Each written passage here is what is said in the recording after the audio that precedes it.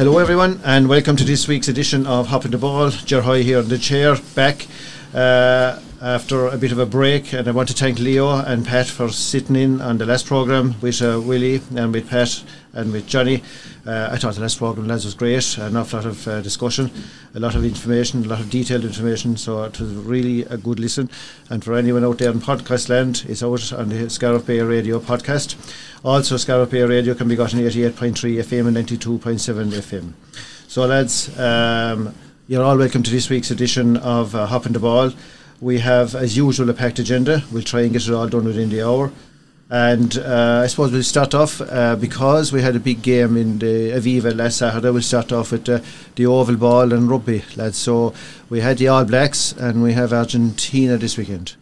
Yeah, we started off with Japan 2 weeks ago, and I think before that match, Japan had put it up to Australia the week previously, so I didn't expect Ireland to run away with it, so it's a very emphatic victory for them. Now, it was all about Johnny Sexton for today. He got his 100 cap, and the Japanese, in fairness, made a presentation to him. The samurai sword. Yeah, exactly, which is very nice of him. So Johnny, it was all about Johnny, and he got to try. And a lot of people don't like Johnny Sexton, but you have to admire the way he's still producing the goods at his age. And I think he's popular enough with the players, Ger, because when he got his try, they were all around him celebrating the try with him. Now, he has 100 caps, 62 wins, 15 tries, 941 points scored. Now, I'm going to ask you a question just to get you in the mood, right? He's had 10 halfback partners. Now, he made his debut in 2009 versus Fiji. So maybe, Willie, I'll give you a first go. There's 10, so name 3 of them. They're only since 2009 now, so I mean, any 3 of the 10, there's 10 in it. To be honest, sure, I couldn't name one of them. I'd be stuck. Johnny. Go on, Johnny. Number 9s. He's number 9s, yeah. Sure, he's stringing right now, Sean. Yeah. They'd be the first two that come into my head. Yeah. Do you know? I take it, Sean McCarthy must have had teamed up with him at some stage, no? Oh. McCarthy, no? No. He started off with Owen Redden. Right, okay. Would have never thought of it. Whatever about Murray and... Yeah, Isaac Boss. God, yeah. Yeah, Conor Murray, Kieran Marnan from Connacht, Luke McGrath, John Cooney, Jimison Gibson Park. Yes. And the latest one he had last year, Young Casey, Craig Casey. So they're the 10. But they're all familiar enough names. Yeah, but you'd forget. But even there now, when you stuck it to me, okay, when Johnny said, like, probably Murray, the ones you're after named there, I wouldn't have even thought that he'd played through their eras, Yeah, and Luke McGrath is back in the squad. He's So, I mean, I don't know why young Casey isn't in the squad, though. I was expecting Casey to be called up when Jamison Gibson Park was out. Can I just say, on our last podcast, we spoke about this before they played, and we were all amazed that they weren't using a lot more players. Yeah. And I have to hold my hand up and say, after the excitement of the All Blacks game, you want to beat the likes of these, you know what I mean? And so I'm kind of 50-50 now to whether he got it right or he got it wrong. I know that I'm hoping against Argentina that they have the All Blacks beaten. They've had a great result against Japan, and I'm hoping that there will be a few changes for the Argentina game. They can afford it. There's 4, I think. Yeah, he's a fairly strong team at the same time. Joey Carberry's in instead of Sexton. Well, Murray starts. Yeah. Well, that's. They have that winger from Ulster. I wouldn't even attempt to pronounce his name now. You'd be a teacher or a professor. Big long name. Yeah. He's an exciting winger. But we know what we're going to get from Murray as well. It's a pity that they didn't change that. But what I would say is, you didn't want to change too much either, because you have to have a bit of consistency. I understand that. Yeah. And they beat Japan 60 anyway, just 60, 65. And like we discussed the last day, Porter has switched over from tight head to loose head. They have a formidable front row, haven't they, Johnny? They have indeed, but the thing we were talking about in relation to the Japan game, that was the game that we wanted to see all the new faces in. I mean, they turned us over in the last World Cup. And they play a very fast ball. They do. They try to keep it alive all the time, No, I was surprised that we beat them by so much. Japan didn't bring much to it, and now the 2 tests before that, I really expected that Japan would shove it up to us. And they were very disappointed. And that's a little unfair then, because maybe we were asking for changes, but the changes didn't happen not the way, because we probably thought it'd be very strong, and we really, we destroyed them. And I don't know really, had Japan and which team out or what way they were. I didn't pay much heed to how they were set up really compared to the way they were before. No, they had a fairly experienced side out. Okay. But to come on, like, I thought looking at the team, there was nearly Leinster team and a couple of friends, and that's in Japan. But the result, I suppose, you can't really argue, as Willie said, with the result and the performance. But you probably will. You can see maybe a gradual phasing out of some of the older players like Murray and Peter O'Mahony, gradually, and that, like. But sure, look at last weekend, Johnny, with the All Blacks. It was unbelievable. The pace of the game. I didn't think. No, that said, the All Blacks are coming to the end of a long season, and that, like. But it was brilliant, like. The only unfortunate thing is, Ger, we actually haven't beaten them in a competitive match. A real competitive match, like a World Cup quarter-final. Yeah, I know we beat them 3 times now since 2016. Yeah. Well, even in fact, that we've beaten them, because up to the first victory there, whatever, we have 3 now. We had none there for ages. Well, that's true, yeah. And we come close a few times. But I just thought that maybe it was the way I put pressure on the All Blacks, but I thought they fumbled a lot of ball, the All Blacks. And passes went astray on them as well during their build-ups. Like. Well, that's it. I was very worried at half-time because we dominated and we were behind. Yeah, and which is very worrying. Yeah, it was very worrying. Yeah. But whatever happened at half-time, they came out and they took the chances second half. And then what I liked about it was the last kick, Carberry was taking it. O'Mahony was celebrating the victory, and Jesus, I don't know who. I couldn't really see who it was, but he went over giving out him to chase up on the kick in case it was short.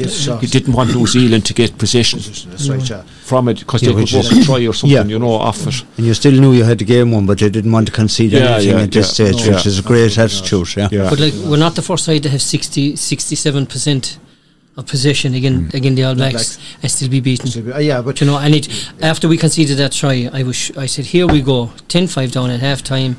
I said, same old story. But I will take my hat off to that other side. That was some second half performance. It was unbelievable. It was. I thought Tyg Furlong was immense. Well, sure, he's respected around the world as one of the best, if not the best tight head prop in the world, without a doubt. Unreal. Unbelievable. You can see why. Yeah. In his performance. Yeah, and the ironic thing is, both Conway and Lowe seem to be reborn. They were both dropped last year towards the Six Nations. Conway didn't figure at all. And like, to be to see, will Stockdale get his place back when he comes back? The amount of ball Conway chased and won. And he was the very same again in Japan. Yeah, excellent. His pace is back to where it was before. And Hugo Keenan is very solid at full back. So he's going to be the full back for the next 10 years. He's grown into the game. They were a bit critical of him, we'll say, last year, but he's grown into the position. And we were saying stuff like it was Leinster and a few friends and all that, but I thought they used O'Mahony well. He was fresh. They had a big impact when they came on. He had a great impact. And maybe that's his place now. Maybe he'll have to accept that. Whereas I would have been one who would be saying, why isn't he starting? But I thought he did brilliant when he came on. Everything they did from the management side of it, I thought they handled the game fantastically well. He's no longer an 80-minute international rugby player, but by God, he's an impact player, and we use it an awful lot in GA, an impact player, just in that. Right. And his performance in that last 20 minutes was absolutely second to none.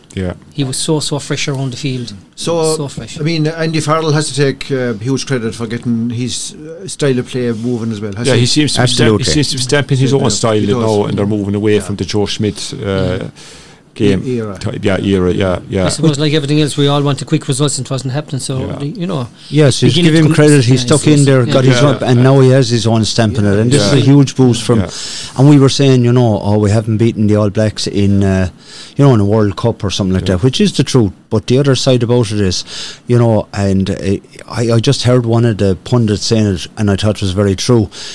We had to win this game for going forward, that we probably would meet them in a quarter-final, semi-final, but we had home advantage, we had the crowd back, and if we couldn't do it here, we're going to be saying to ourselves, where are we going? And the crowd was immense. Absolutely. I mean, at the Haka, they started singing the Fields of Athenry, like. Yeah, some people complained about that, but I can't see why. I wouldn't have a problem with that. No, I wouldn't either. Like there was 2 of my lads at it, and they said at times when the crowd started, they said the hair stood in the back of their neck. They said the atmosphere was absolutely electric. Great game. Yeah, and Ger Carberry got some score from the halfway line to the great. Fantastic. Superb. I Delighted just got over it. Just got over delighted it. for him, like, you know. Yeah. That's right, yeah. Yeah, and talking about that, Ger, Munster now are sending out a very young squad to South Africa.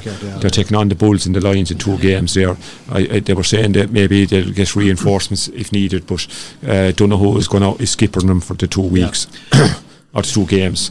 So like that'll be back after. And I suppose we discussed Simon Zebo here a couple of weeks back, lads. Where was Simon Zebo in all the equations? Is he anywhere? No, he was nowhere in that. But I thought that for the Argentina game, the 4 they're in. But I thought Zebo would be tried at full back for the simple reason is full back is covered. He's absolutely there. But what do we do? You know, we have to have a plan B. You know what I mean? I thought he would have been tried for the Argentine game at least. He hasn't set the world alight with Munster. No, he either, hasn't. To be fair. No, apart from his first game. Yes, first game. No. Yeah, But like And when he they dropped called in him in, then second you wonder why. Yeah. Yeah. That's not try true. it, and then you can say, okay, he hasn't set the world alight here either. But he's not featuring anyway. No. That's the That's the bottom. So it's I don't know where that's going. Yeah, I can't see him getting into the Six Nations team Not either. with Not the for what's names there still. at the minute. Yeah. I'd say we'll be up with France now as favourites for the Six Nations. Ourselves in France. Right. Yeah. At this stage, after if we beat, especially if we beat Argentina tomorrow or Saturday, on Saturday. Sunday, I should say. Yeah. You know, so Argentina have gone back though from the team that they had a few years ago. Yeah. You know. Yeah. Just on the Munster trip to South Africa, Pat, they're going and they're playing 2 games. But I see that young Butler from Innis has made the. He has. Yeah, he said that's true. Now himself and young Coughlin there. Well, Coughlin was in it already, like so. But there is this. Yes, just he's made it, but like.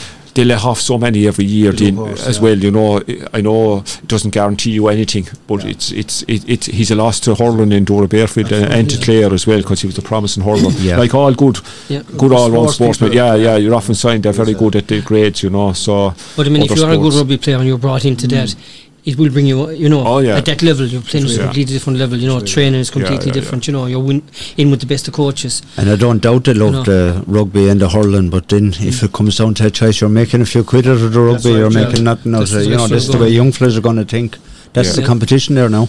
Yeah, that's it. But it's great for him anyway. Oh, fantastic! And hopefully that he goes on and makes it. Yeah, we wish him well. Willie, to be remiss of us not to mention. Maeve O'Leary below in Ballinair. I was just going to say, absolutely. Come into the fantastic. Irish international ladies side, delighted for her. Yeah, and also cookie. And also, Ger, if the men's game is going great, Jesus, there's uproar in the women's game, isn't there? There is all the controversy, and they don't seem to be pouring money into it anymore. And they seem to be. It's gone back a lot from when they got to World Cup semi-finals, like a few years back, and there's. One girl is retiring, isn't she? She's 28. She was a captain, I think. Yeah, so things aren't good there. Yeah, at the moment anyway. I was wondering why at 28. To be honest, no, I could say she's been a great servant. But to be honest, I wouldn't know too much about her or whatever. But I was surprised at 28. So I had an inkling that there was something else in it now that'll. There was comments passed and there was. Criticisms and the whole thing was in the news for the wrong reasons anyway there all last week. And even go back to the interprovincials like Tuggenhout and Portakab and that didn't help either. No, there's been a lot of bad publicity around the ladies game in fairness. But the only hope is, lads, when it gets that bad, it'll just improve and somebody will take the initiative and just improve things, and maybe pump the money in. But they're going to lose an awful lot of good rugby players if they don't, because they'll go off and they'll play elsewhere. They're kind of always, as it is, facing uphill battle. Like England are full time, for example. That's right. When you're full time versus amateurs, it's very hard. Absolutely. So. Okay, so we have the games at weekend. Okay, thanks lads for that insight. Is there anything else in the rugby field that we need to be looking at? Anything local happen, lads? Or Scariff playing away there, I suppose, in their various grades, from young lads up to old lads. I suppose because of the hurling games that were on the weekend, the few of us would say didn't get to see or read papers, you know. That's right, yeah. No, I was talking to Martin Glean actually from Killeen, and Martin plays a bit of rugby here with the lads, but he said that the hurling kind of was getting in the way of it, and that you couldn't have a settled team every week, you know. There was different lads, so hopefully things will settle down from it. They'll be able to put out a starting 15 that's fairly used to each other every week. But you need a bit of consistency, don't you? They're pretty competitive, you know, when they have all the guys, pretty competitive, right, you know. Yeah. Okay, guys, we've had a fantastic few weeks in Formula 1.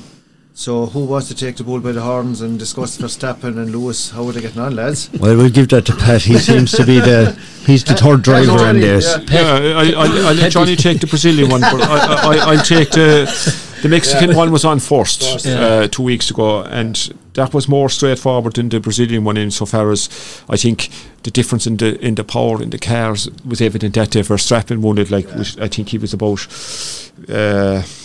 16 seconds ahead of Hamilton at the finish. Funny thing about that race is Perez was hoping to win that, you know, to be the first one from Mexico to win, but it didn't happen.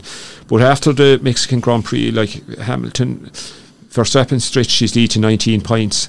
I thought that was going to be the deciding day until Japan or until Brazil came the following week. So I let Johnny take about Japan or Brazil, but look, all I say is that Hamilton rode it was one of his best races I ever seen him in anyway. I mean, as I say, he started in 10th place following penalties. That's right. And Johnny can take it from there.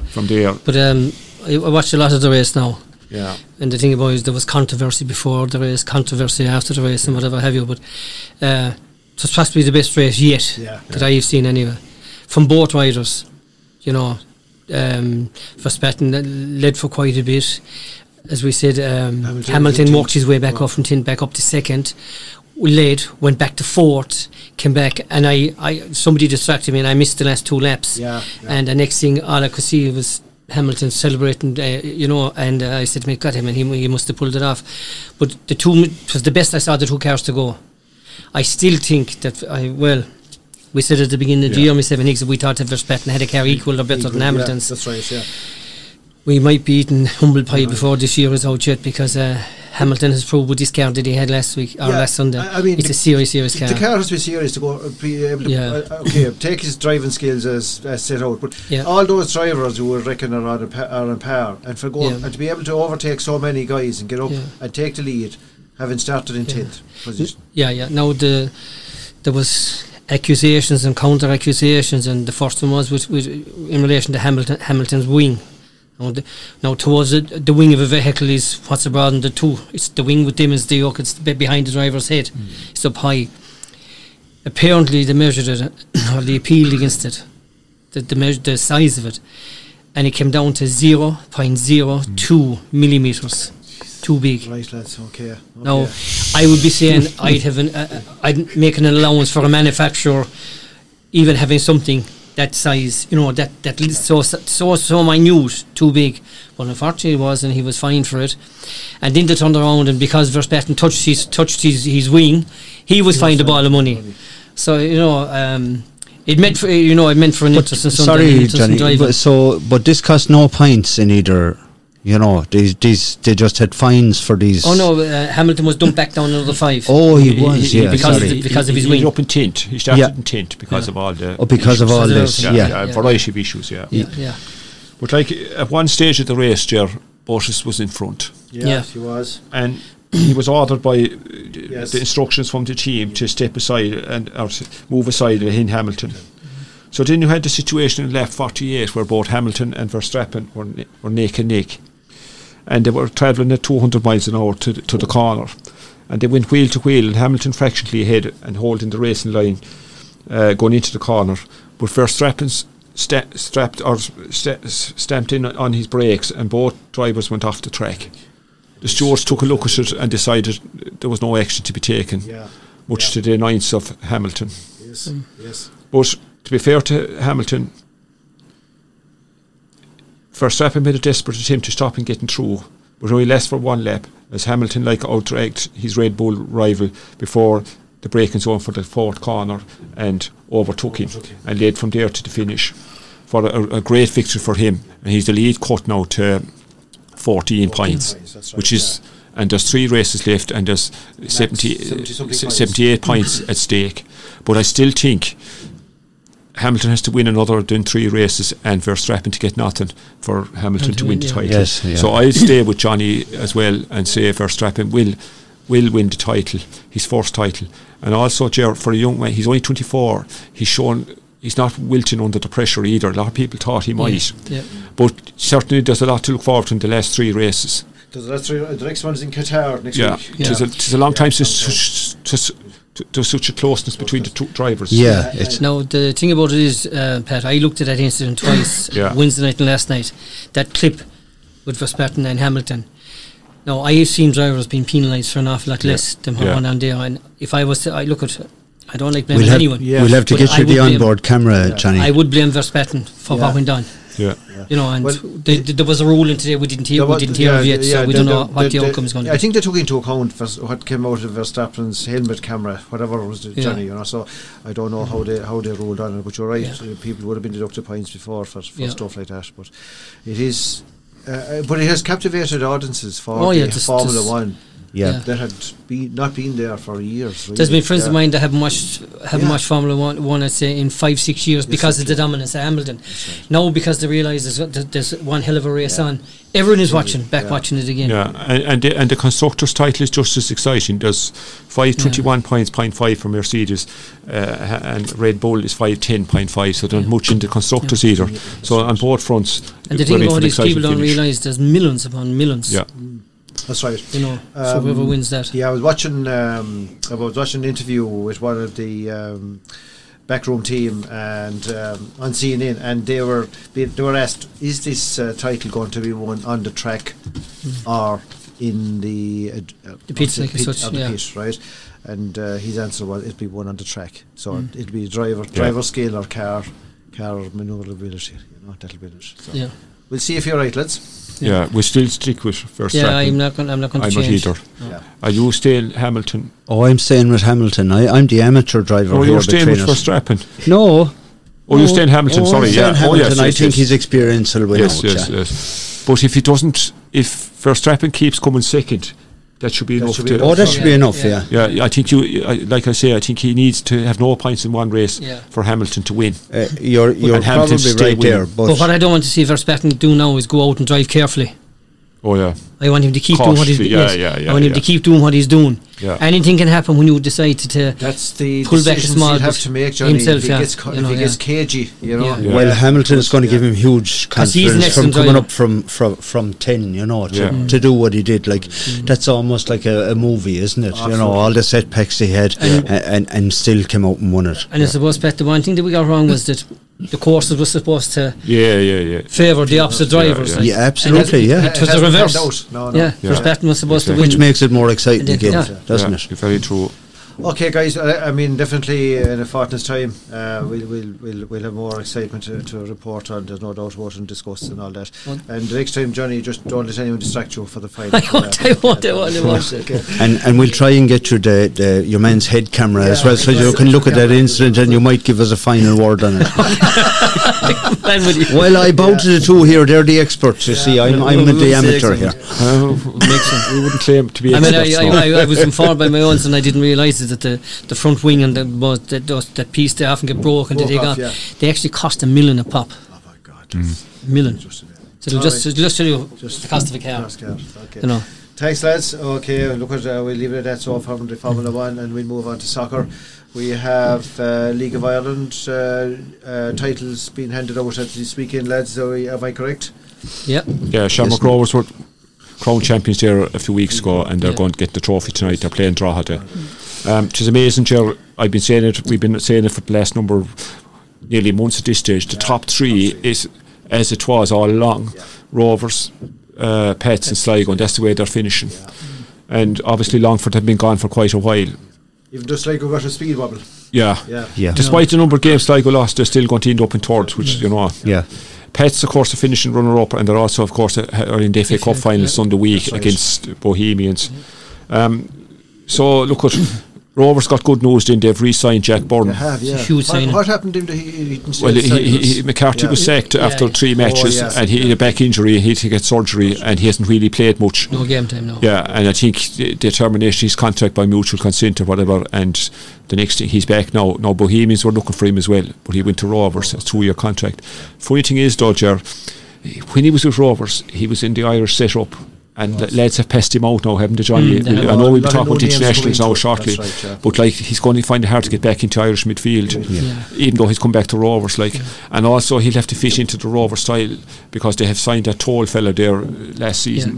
The other side of it was when you come back into Ireland, you see, I'd say his thinking was, I'm back in Ireland. Irish manager, he'll see me playing with Rovers, he might bring me back in. But I mean, he's brought in so many midfielders there at the minute. Plus he was injured. I'll find it very hard to see him get back in. Yeah. I'm delighted to see him back because he's a fine footballer.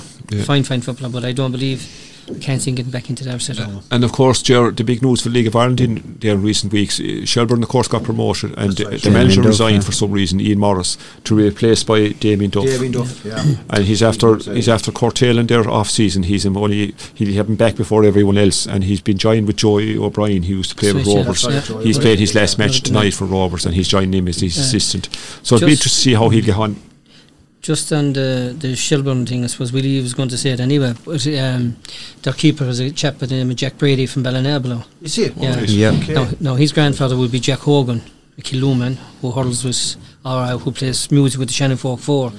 So we'd like to pass on heartiest congratulations to Jack. And his father, Enda Brady, I played soccer with him for quite a few years.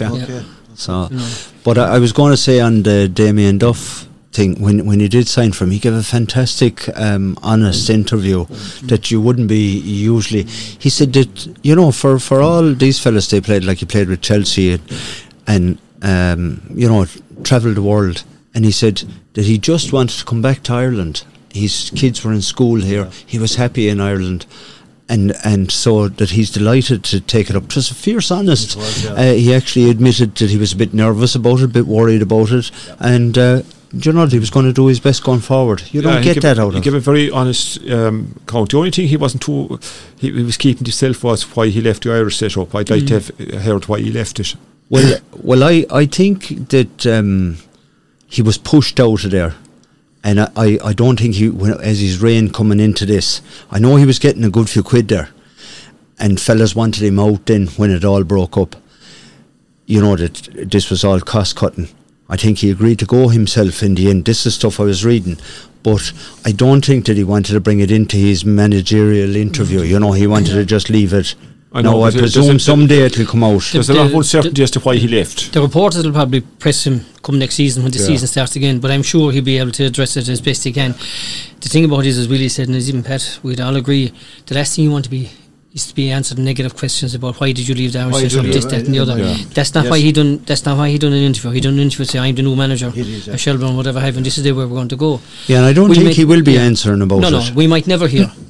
He may never, or he could cut a report short on it. Opportunity to clear it up one way or the other. Oh yeah, but I agree. I know what you're saying, but what I'm saying, I'm thinking from if I'm sitting there doing that interview, I'm thinking I'm starting off now with Shelbourne, and I'm not getting into this. I want to park it now and leave it behind me. That sounds like that's what he wanted to do. And your question is right. Yeah, I'd love to know. As much as you, Pat, or anyone else. There's an awful lot of people out there. But I presume out of cleverness, out of his own cleverness, I've enough on here now. I don't want to bring this down on top of me again. I'd say he wants to get as far away from it as he possibly can now. I would anyway. Keep focused on Shelbourne, not himself. So next season should be interesting with him back, and Derry City are investing big money. Some guy that sold his business is investing money and they're buying players. They have a couple of Dundalk lads got. So it could be interesting. Rovers could have challengers next season. Yeah, that's right. And I heard an interview with a chap who has taken him over. Taken him over. Pat. He's from Derry. He's a local lad. Yeah, made good and has a company that he sold for billions. But he has the money to put behind Derry. Yeah. And of course, the Dundalk has gone back to local ownership. The American guys that had it have pulled out. So that ended fairly quick, didn't it? I know they ploughed a bit of money into it at the start and they had a good season or two, but it all ended up fairly ugly for the finish. The consortium has taken it over. So, you know, they'll be going through a bit of change now, because obviously they're losing some players and there's a bit of uncertainty there, and they won't have the same money that they had, like, because people were predicting they'd dominate the whole thing for years with the American finances behind them. It just didn't work out. Yeah. I don't think they had a feel for the club anyway. That came across very strong. Yeah. So, Jeremy, I suppose the League of Ireland is done and dusted apart from the final weekend today, just the final positions, but the top three won't change, and the new FA Cup final, that's close season in. The local soccer scene, Ger, before we talk about the international and the Premier, the Munster Junior Cup was on this weekend. Now round two, there was a match. Avenue and Newmarket was rearranged for last weekend because one of the match officials got sick, and the match was abandoned because of it, the previous round. So Avenue beat Newmarket 3-1, and they have the upper hand on Newmarket now recently. They have recently, apart from the League Cup final. Exactly, So they're Avenue now are playing Bunrashi Cracklow. They should beat them because they're off down in 3rd division. And Shannon Town are playing Shannon Olympic. Now that's a local derby. They played each other last week. And in the league, and Innistown are playing Tulla United. Now that should be an interesting one, because both teams are going fairly well. Tulla going very well. Tulla are top. The only thing that might come against Tulla, Johnny, is the hurling Sunday under 21. They might lose a couple of players that they normally have, but they're going very well. And so are Innistown, so that's very interesting. But going back to the Avenue there on the market, Avenue, as I said here a couple of weeks ago, had a very, very good youth side a number of years ago, and it took me a while to get used to some of the names. And they're actually names of that youth side. And they've brought them through. They have, That's the difference between the markets now and the Avenues. You know. And the market did dominate Clare there for 5 or 6 years. You can't dominate it forever. You know, fellas get older, you know. That's right, You have to come up with a plan as to how to beat them or whatever. Exactly. I mean, they contested Munster Junior semi-finals, Premier Champions, League Champions Cups, FAI Junior Cup semi-finals, quarter-finals. So, you know, they did have their stint up at the top. So they're in need of new blood, like. They are indeed, Same guys going for a lot of years. And in the league, Avenue are also top of the table. They have 16 points in 6 games, and Shannon Town are 15 from 6 games. No, Avenue or Newmarket have 12 points, but they have a game less played. But they're down in 3rd, and unusual for Newmarket. They're usually at the top of it. Yeah. And in as Johnny pointed out, Tulla are top in their division. They have 6 games played and 3 and all wins, 18 points. You know, so they're going well. But going back to local, Mount Shannon are 3rd from the bottom in the Premier. They've only 4 points in 5 games, so they'll do well to stay up. They want to involve there in relegation. Themselves and Bridge United A and Shannon Hibs are down the bottom. So, you know, it is early days yet. Some games, some teams haven't played as many games as others, like so. But look, I'm looking forward to seeing how some of those junior cup games peter out over the weekend. You know, figure out, especially Innistown and Tulla and the Shannon derby. You know. So on the international scene, then, Pat, we had an interesting few weeks there with Stephen Kenny's team. Last Sunday night, I thought halfway through it, Kenny has to go. I mean, only for the keeper, we were 1-0 down, and they had a goal disallowed, remember? No, I thought it was harsh to give a foul on Duffy. Some referees would give it, some referees wouldn't. And they weren't too happy over it being disallowed anyway. They wouldn't, no. But we finished very well. We did, to be fair. And the goals, a typical Duffy goal from a set piece. And then 2 good goals. You know, and I mean, Robinson's was a tap-in, like. You know, so he'd have further silenced Joe Duffy anyway. For now. There's no talk at all of it now. No. But Ger, you know, we would have expected to have been a disaster for Luxembourg to finish ahead of us. I know we level on points, but we finish ahead on the goal difference. And it was crucial we finished 3rd. So I suppose 3rd would have been realistic enough at the start, would it, Johnny? It would, but I was more impressed with the performance against Portugal at home. Well, I wasn't. I tell you why. No, sorry, the performance. I looked at the Portugal team. it was nearly their B team. Okay, they had Ronaldo, but they were missing 7. They rested 6, and Bernard Silva was injured. And that didn't work out well for him. It backfired on Willie. They held players for the Serbia game. Well, they were on yellow cards, some of them. Yeah, I understand that, but you know what I'm saying? But they definitely did. And now they're in the minefield of the playoffs. That's right, yeah. Like, the thing I found about the Irish game, like, okay, they were lucky to beat us 2-1 away. Yellow cards and no yellow cards. He should have put out the 6 boys against Ireland. Okay, the Silva was injured. Go for broke. And well and good, if a couple of guys picked up yellow cards, well then he had a different hand to play with against Serbia. I mean, they only got the point against us. They were sure they were going to get 3 points, and it would have been an awful lot easier then when they played Serbia around the following. But you know, I agree with Pat. I think that they didn't come looking for 3 points. I think they were going to take the point there. And would a draw have done them against Serbia? So that's the way they were working it. And that's why I agree with Pat. I was a bit disappointed with us. We should have went for it. And it was going to cost us nothing. You know what I mean? We didn't really seek to win it. Nothing. No. Of any note, They're the But the so-called free against us on the keeper, that was no free. No free. Well, you can't touch a keeper. But he only stood his ground. The keeper. Well, I just thought he just. You can't touch a keeper. The inconsistency of it, and you know what?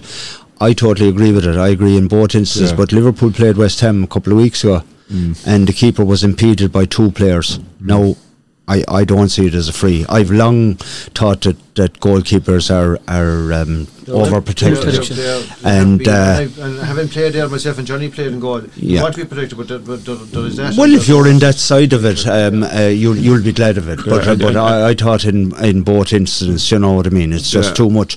But what I'd love is a consistency in it, and there never is. You know, the Irish goalie was privately fuming with the young girl coming onto the field. He'd arranged to get Ronaldo's jersey. I seen that. And well, I couldn't really say anything, but well, Pat, you know, it's a great point, because I didn't even read that on the paper, but I had seen him having a conversation with him and shown him that he was going to get the jersey. And then the little lady made all the headlines, which is fair play to her. But I actually did think of it. I just said, well, do you know what? You've just stolen someone's jersey here. It was the best bit of opportunism I have seen in a long time. And George, remember at the initial stage they were talking about a fine. And she said it was worked it. Her father paid. It was $3,000. Yeah, but you're at that age, we're going to say, I think he was having a heart attack. But thanks be to God that common sense prevailed. That would be just stupid. She wasn't taught any. There's a pitching structure, intrusion, Willie, and there's that. But you have to feel sorry, Ger, for Kelleher, the Liverpool key. He had much chance of getting into the Irish setup with the way you managed. And we have 2 class keepers, lads. And also, I suppose we've seen the Lester Randolph now, for sure. Even though he was a good servant to Ireland. A good servant to Ireland. I was about to follow that up. He was there to fill a gap until, to keep the gap filled until somebody came along. Now they're talking, Ger, of giving Kenny a contract until the United Nations thing is over. That's only a short term. They're only extended a bit. And I wasn't too impressed with, Packy Bonner was interviewed the other night on the news, and he didn't exactly come across endorsing Kenny wholeheartedly anyway. He said we'll be looking at it in due course. As Packy is a director of the FAI, I know, he has to be very careful with his words. I suppose, you might be making promises you can't keep. No. You know. And my take of that part was that he was, without saying it, I reckon that Stephen Kenny will get the support of the board. And just to throw it out here, from the whole lot of you, where is your stance on this, on he getting the support or not getting the support? My view on it now is the players want him, and they're prepared to. They're happy with him, and they're happy with the way he's going about things, and I think he deserves to get a contract. I think now for the Euros, long term. I'd be just saying, like, let's not fix something that isn't broken at the minute.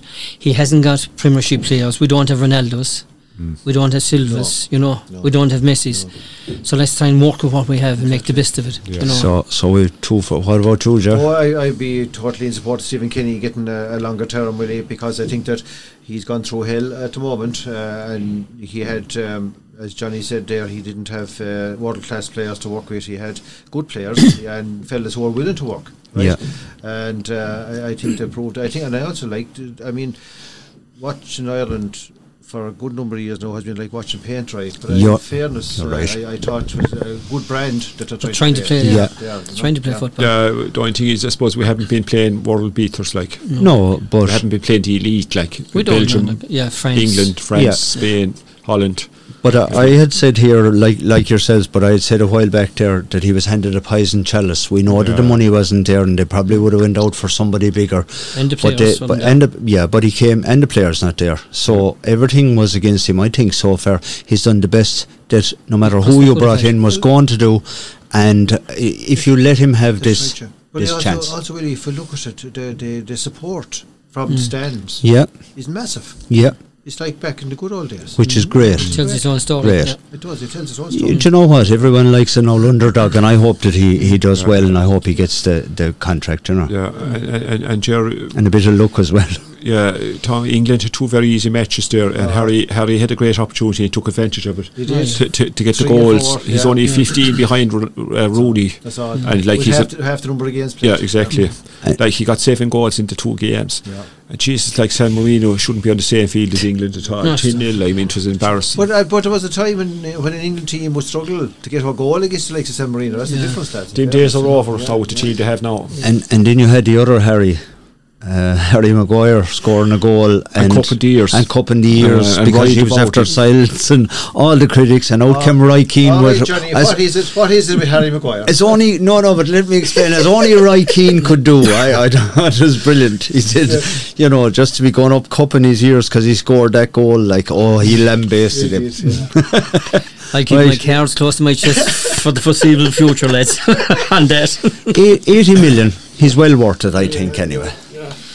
Oh my God! I can understand he was euphoric after scoring the goal. It was a good header now, to be fair to him. After course it Christian was, have to you can maybe understand a bit, but the fact that he should have taken into account the opposition, he wasn't exactly world beaters. No. And it was something that will come back to probably he'll be taunted by it in the next day United are out, like, you know. It'll probably, like Ferdinand and Ollie's at the wheel, give him the contract, let him sign whatever numbers he wants. And just for Leeds International, Italy got caught the other night in that. They didn't. They're in the playoffs now, you know, and they're after winning the Euros, like they would have. But we were saying, Pat, they were winning the Euros with a fairly experienced back four, experienced in inverted commas aged. Like, you know, and Wales now are in the playoffs, and Scotland, so that's good, you know, good for them. Good to see, good to see teams with different decided roles. Definitely. All right. Okay, guys, that's great. Listen, we're moving back now to the GAA, and Johnny, first of all, congratulations on Hopping the Ball team and refereeing the county final. Thanks, Joe. Great honour to get it. Was that your second final? Second one, Joe, yeah. 2005, is it? Yeah. Yeah, okay, Johnny. Delighted for you, and delighted it went well, and a tight game. Was tight, yeah. To be fair, they both went at it, like, you know, I don't believe that there was a dirty stroke in the game. Yeah. You know, and which makes my job an awful lot easier. And before I go any further, I'd just like to thank all the good wishes I got from all over the county. And I'd like to thank the umpires, linesmen. There is indeed Pat Hickey. Pat's with me a good number of years. He helped several referees out. There was an awful lot of other fellas over the last 20 odd years that helped me, like, that I couldn't pick because I had to show loyalty to the fellas that were with me through thick and thin, like, you know, and that be with me most days. But no, there wasn't a dirty stroke in it. Ballyea, like, when you look at the amount of wides, they had 17 or 18 wides, you know. They clocked them up big time. And some were shocking wides. Give Aine Kilmon a bit of a run on them. But through Ballyea grit, they never panicked, you know, and they just never looked at the clock. Just they're doing what they do well. Harrison, Chase and carrying ball. When you look at Brennan, he was absolutely unbelievable. Outstanding. When you look at Jack Brown, when you look at Flanagan, they had O'Connell, they had Murphy wing back, like, Jesus, they're unbelievable, like, you know. Brennan is unbelievable. Listen to you, I don't know, you know, year after year he's fantastic. He's someone to be so admired, isn't he? And Jack Brown, fantastic. I could say about Gary, like, he really picked up the mantle when Tony wasn't there. Because himself and Tony have great understanding on the field, Johnny. Like, you know, you'd see it, But when Tony wasn't there, then Gary really did the business side out, you know. But good stuff, lads. Before we, in case we would go on from that, I have privately but publicly, I'd like to say, how happy as a Smith O'Brien's clubman, that Johnny got the final. I thought that it was long overdue. I think he should have got a few more. I think Johnny refs an under-10 game, and he'll ref a senior county final. He'll ref them both, and we're all very proud of him in Killaloe. And then I was thinking about this during the week, and we usually discuss things beforehand, but I said I wouldn't, because I really, this for the 3 year there, I was thinking about this during the week, and I was thinking how great it was for Johnny to get the final. I've seen him referee loads of games, did great jobs. And I thought to myself, and I have 2 referees here at the table, and I have an umpire. And I thought to myself, here's the question for you, lads. What in the name of Jesus would make you want to be referees or umpires? Well, so you're no about half mad. That's number one. Right. Okay, come on, explain it to me, or for our listeners out there. What pushes you for this? And like a fella wants to hurl or wants to. I'll take it first. Okay. Right? I suppose we start. Why do we get into refereeing in the first place? Usually by accident. Right. Because a referee doesn't turn up, or in my case, I was secretary of Killanena for years, and often had to just step in to do games. And then you might do your own club in a challenge game and whatever. But also, I think the key part of it is that when you near the end of your playing career, you kind of have to make choices. What do you want to do? Do you want to stay involved at all? If you want to stay involved, in what capacity? So. I just felt refereeing was for me, Willie, and wanted to prove that I was fair every day you go out. Now fellas will argue with me about well, that's my question, sure. I know that you can't please everybody. I know you don't want to, and if you do, you're gone, But you have to be true to yourself as regards how you referee a game, and you have to be always striving to improve. And the motto of the referee is prepare for the worst and hope for the best. I mean, that's the way it'll always be, really. Very good. And as you go along then, I mean, we've seen it with the schoolboys leagues in Dublin in soccer, where younger referees are just not able to take it. Whereas if you spend a year or two and get over the first year or two, you'll probably decide to stay at it, because you've seen a lot and you've decided yourself that you're okay, that you can take it. You'll probably go home some evenings feeling wretched, and you'll get over it in a few days and go back in again, but you do need the likes of Patty Key as your umpires and Johnny and other lads to give you the phone call and say how are things after a tough one. But that's it, really. That's my take on it. Yeah. And so we go to... Well, I suppose what happened to me was I was in the bank in Killaloe. We all know how the bank is. It's underneath the old dressing rooms. I'd often go up to watch the young fellas playing friendly, and of course Johnny be relaxing, and next thing they come down and say, here, go on, show you hurl, show you know what to do. Yeah. So rather than say no, especially to my own club, I just got on a referee. So then, as Ger said there, you're moving on a bit. The next thing you're deciding that you're not going to be playing forever. So I decided that, I might try the referee. Sure, look, if I do underage games, I'd be happy enough. So I went away and I did the referee's course. Of course, unfortunately, I forgot that it was time to hang him up, and I didn't test it hurl until I was 50. Anyway, I got to like it. And it was a way, I thought it was a way of staying in touch with the GA. Okay, I wasn't in favour of being a chairman, a secretary, treasurer. I don't mind being on committees or anything like that. But I figured that this was a lovely, lovely way to stay, and you were also still representing your club. So we got, Gerald, like myself, we went from strength to strength. Like when I started refereeing, I had no notion of winding up on a Munster panel or a provincial panel. It happened. So we had to get good at some stage, because somebody happened to watch us and saw that we were fairly decent. Brought him in under our wing, and we were schooled and whatever have you, and we got games. And I got so much enjoyment out of that game this Sunday because of the behaviour of the players. I have to say to you, Johnny, sorry, for cutting across you, but I have to say to you, the behaviour of the players helped you, but there's a temptation for a lesser referee, then there's nothing happening here, and he can cause an old thing. So I thought huge congratulations from the very start, and I did mention to yourself what I loved about the game. The minute you caught the sliotar, you threw it in. This a small niggle with me is that fellas are there looking at their watch, or they're looking at something else, and the boys are knocking lumps out of each other, and from the very off you were on the front foot, and from there on you continued on. I thought it was a brilliant job, Johnny. I mean that sincerely. But as you said there, it doesn't matter whether it's under 10 or senior or intermediate. I've seen you being brilliant at that as well. We put the same thing in. Yep. Yeah, you do. Yeah. They deserve the same attention as the adults too, like, Totally. So Absolutely. that's basically how I got And if involved. And you know, whatever recognition the referee gets, the umpire gets none. So tell us, Pat, why would you do it? Because no matter what you do, somebody, it could be right over the black spot. I have a fellow who plays in goals, and I laugh at him because sometimes it's going over the black spot, and he's waving it wide. Yeah. So Look, a lot of people be criticising. I don't mind players because they play the game, and a lot of them are only doing it just to try and psych you out or do everything, Yeah. But look, at the bottom line is, like, I'm refereeing or umpiring since I was in secondary school, and I wouldn't be doing it unless I enjoy it. Yeah. I don't. The people I don't like taking criticism from the people that never umpired before in their lives, that today to criticise people. Yeah. That said, the criticism, the enjoyment I got outweighs the criticism. Okay. And it runs off me, and I don't really mind. great. But I said I have made great friends out of it, and I've been in places I never have been. I'm an umpired in Crow Park, I've umpired in Thurles, every pitch in Munster, the main pitches. Brilliant. And I done with Ger. I was in Crow Park twice, and I was in Portlaoise Ger for Northern Ireland intermediate final. We have several Harty Cup finals done.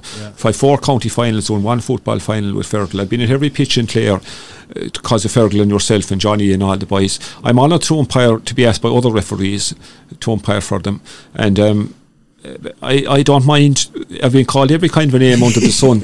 I think there's no name I haven't been called over the years, but look, I understand the heat of the moment. Players say something, but the majority of them are genuine, and a lot of them would be apologising after they were bad, whatever, or if they were abusive towards you. But like, I haven't ever been struck anyway in all the years, Ger. I have 27 years in a row done with Ger now this year, and I'd miss it when it comes to an end.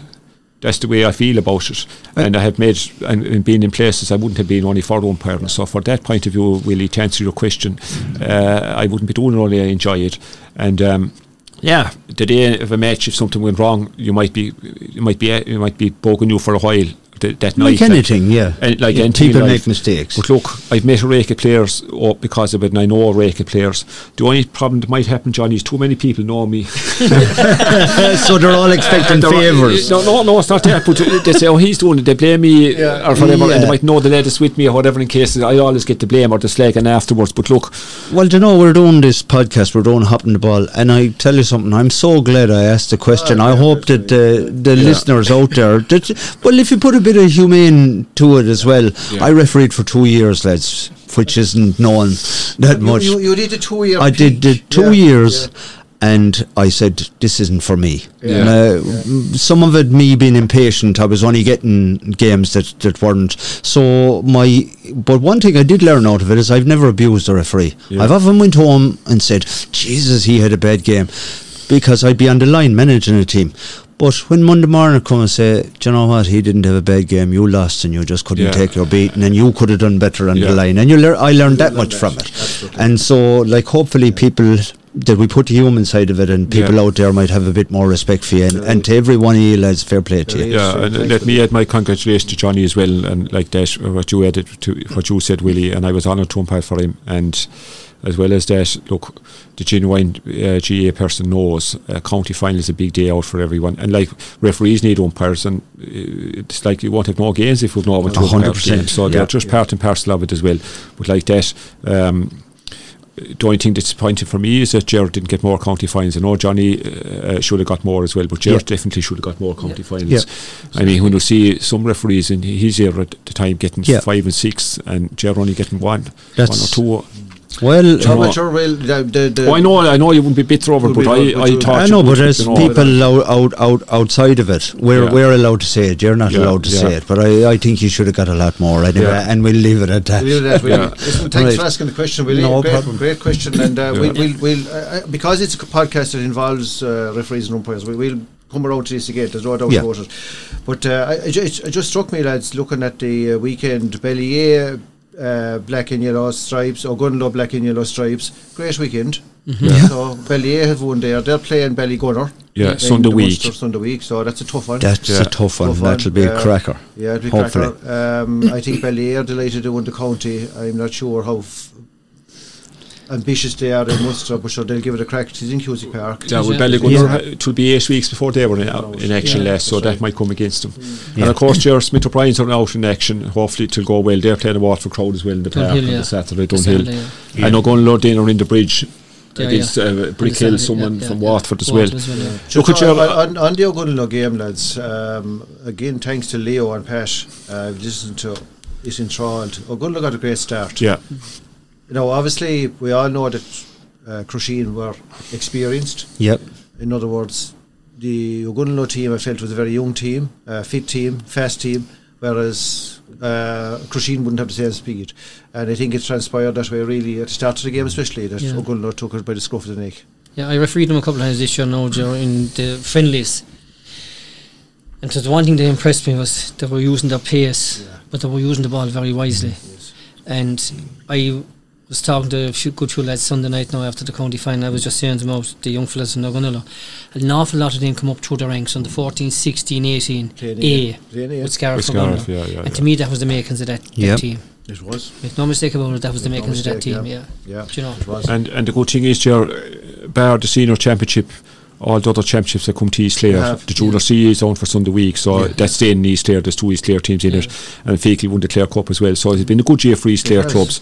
And obviously best wishes to Killaloe, Smith O'Brien's, and indeed Ballyea and O'Gunlow in the Munster campaign coming up. That came up in conversation as well last Sunday. We went through. We started below at Perteen, doing the Junior B football. That's what that started. That's right. Senior B. As Pat alluded to, their Feakle with the Clare Cup, you know, Scariff Junior B, and there's a Junior C title. And just while we're talking about success of East Clare and that, we just got the news this week that young Michael Goff, who was on our intermediate panel, he's been called into the Clare senior panel this week, so I'd just like to, if he's listening there, our heartiest congratulations to him, a great young fella. And George, it's hard to keep Killaloe out of the news these days. The O'Shea's were on the Fishes family and they got through with Fitzy. So I don't know how, so they're through to the quarterfinals. We know the rest of it, but we're not telling anyone. But that's what I'm saying, it's hard to keep Killaloe out of the news these days, so fair play to him. I suppose, Joe, you mentioned the Black and Amber there, to be honest. It was not to mention the Camogie last weekend. It was an absolute cliffhanger. And Scariff O'Gunlow were actually wearing the black and amber because there's a clash of colours. That's right, yeah. So, it could have been a hat trick maybe, everyone is looking forward to the week after, the weekend after next, because the minor A's on this weekend, Heineken Le Mans and Scariff O'Gunlow. They're playing the minor A. And of course, Feakle Kinneena won the Shield, so good for them, the first year up. First year senior won silverware. Now, I know that they had accommodated the bridge with a time start because Chloe Morley was opening her new business with Sarah down Morley Movement down in the bridge, and we wish them the best of luck with that. It's a great initiative. But I think Feakle Kinneena were 5 or 6 points up at the first water break, and then Chloe came on, and I think Dries scored 4 points, and we scored 2. But I think Lauren McGrath got a goal at the second half. The thing about that, delighted for them, I referee their game against True Clonlara and Gunlow. They led by 2 points at half time. Feakle Kinneena. Good first half. Now, does it make a difference in the game? I thought it did. True Clonlara had to kill a game inside full forward, and she was getting frustrated because there was nothing going into her. So they brought her out centre forward and they shoved the Foley girl in. And by the next water break, the Foley girl had 2-2 scored and the Kelly girl had 3 points scored. That was the difference between the two teams. And tell me, was it that Kelly girl got the goal in extra time? As far as I know, it was, she scored 1-1. Put 4 up anyway, and in fairness to Scariff O'Gunlow, they came back and scored 4 points. I was watching, actually, in fairness to Peter O'Connell and Clare TV, they had great coverage of the Camogie final. In fairness, and it's a great facility to have. Also, I have to say that the going back to the county final, Johnny, the TV coverage for the county final was excellent as well. And that it seems that in Clare they have camera angles from the sidelines and behind the goals, whereas other counties don't seem to have. So that's good to hear. Great. And another interesting thing that before the game, Tony Kelly went out. He was tagged and he was taking frees from all angles, and some of the crowd didn't know whether he was playing or not, but to spoof fine or not, I don't know. But he was bouncing around like a kangaroo into the match, and leaping around, coming down off the stand. I noticed when he jumped out that time, he gave a kind of a hop skip. He did, Yeah. So I'd want to be careful. Yeah. But he had Yeah. a big influence on that's the second day in a row now in the back room with Ballier. With Ballier. Definitely. Huge influence. Huge, yeah. Did he, lads? Because Oh, it's yeah, amazing. fabulous. I was at the game, but it's amazing talking to people, what things they'll say. He was an absolute nightmare for the linesman because he kept coming down to the sideline. Okay. And the match, the rules is there's only the manager. Yep. And I suppose talking about Tony Pett himself and James E are the Gene Ryan managers. Yeah. Flannans beat our Skull Reach during the week, and nearly 2 clear teams, you could say. That's Brilliant right, for Clare which is Hall. great. Yeah, brilliant, Ger. And we forgot to mention Whitegate, Ger, they lost intermediate, unfortunately, by a couple of points to Clooney, who lost to Feake But Neal the Clooney year were before. very experienced. Very Pat. experienced, They yeah. lost Yeah, last year's final yeah. this week. No, I was speaking to the Whitegate management on Wednesday. I was doing a game down there, and they said the best team won it. Yeah.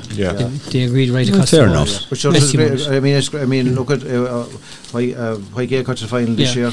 Hopefully. Yeah, the other side of it is they're a very young side. Yeah. So do you need to be going up to playing the Trooks and the Aine Kilmornas and Scaffold Gunners? Be a year older, be a little bit more experienced next year. You know? Yeah. Okay, lads, we've reached the end of the programme this week. Fantastic chat as usual. Time flew. I want to thank Johnny and Pat and Willie again for this week's show, lads.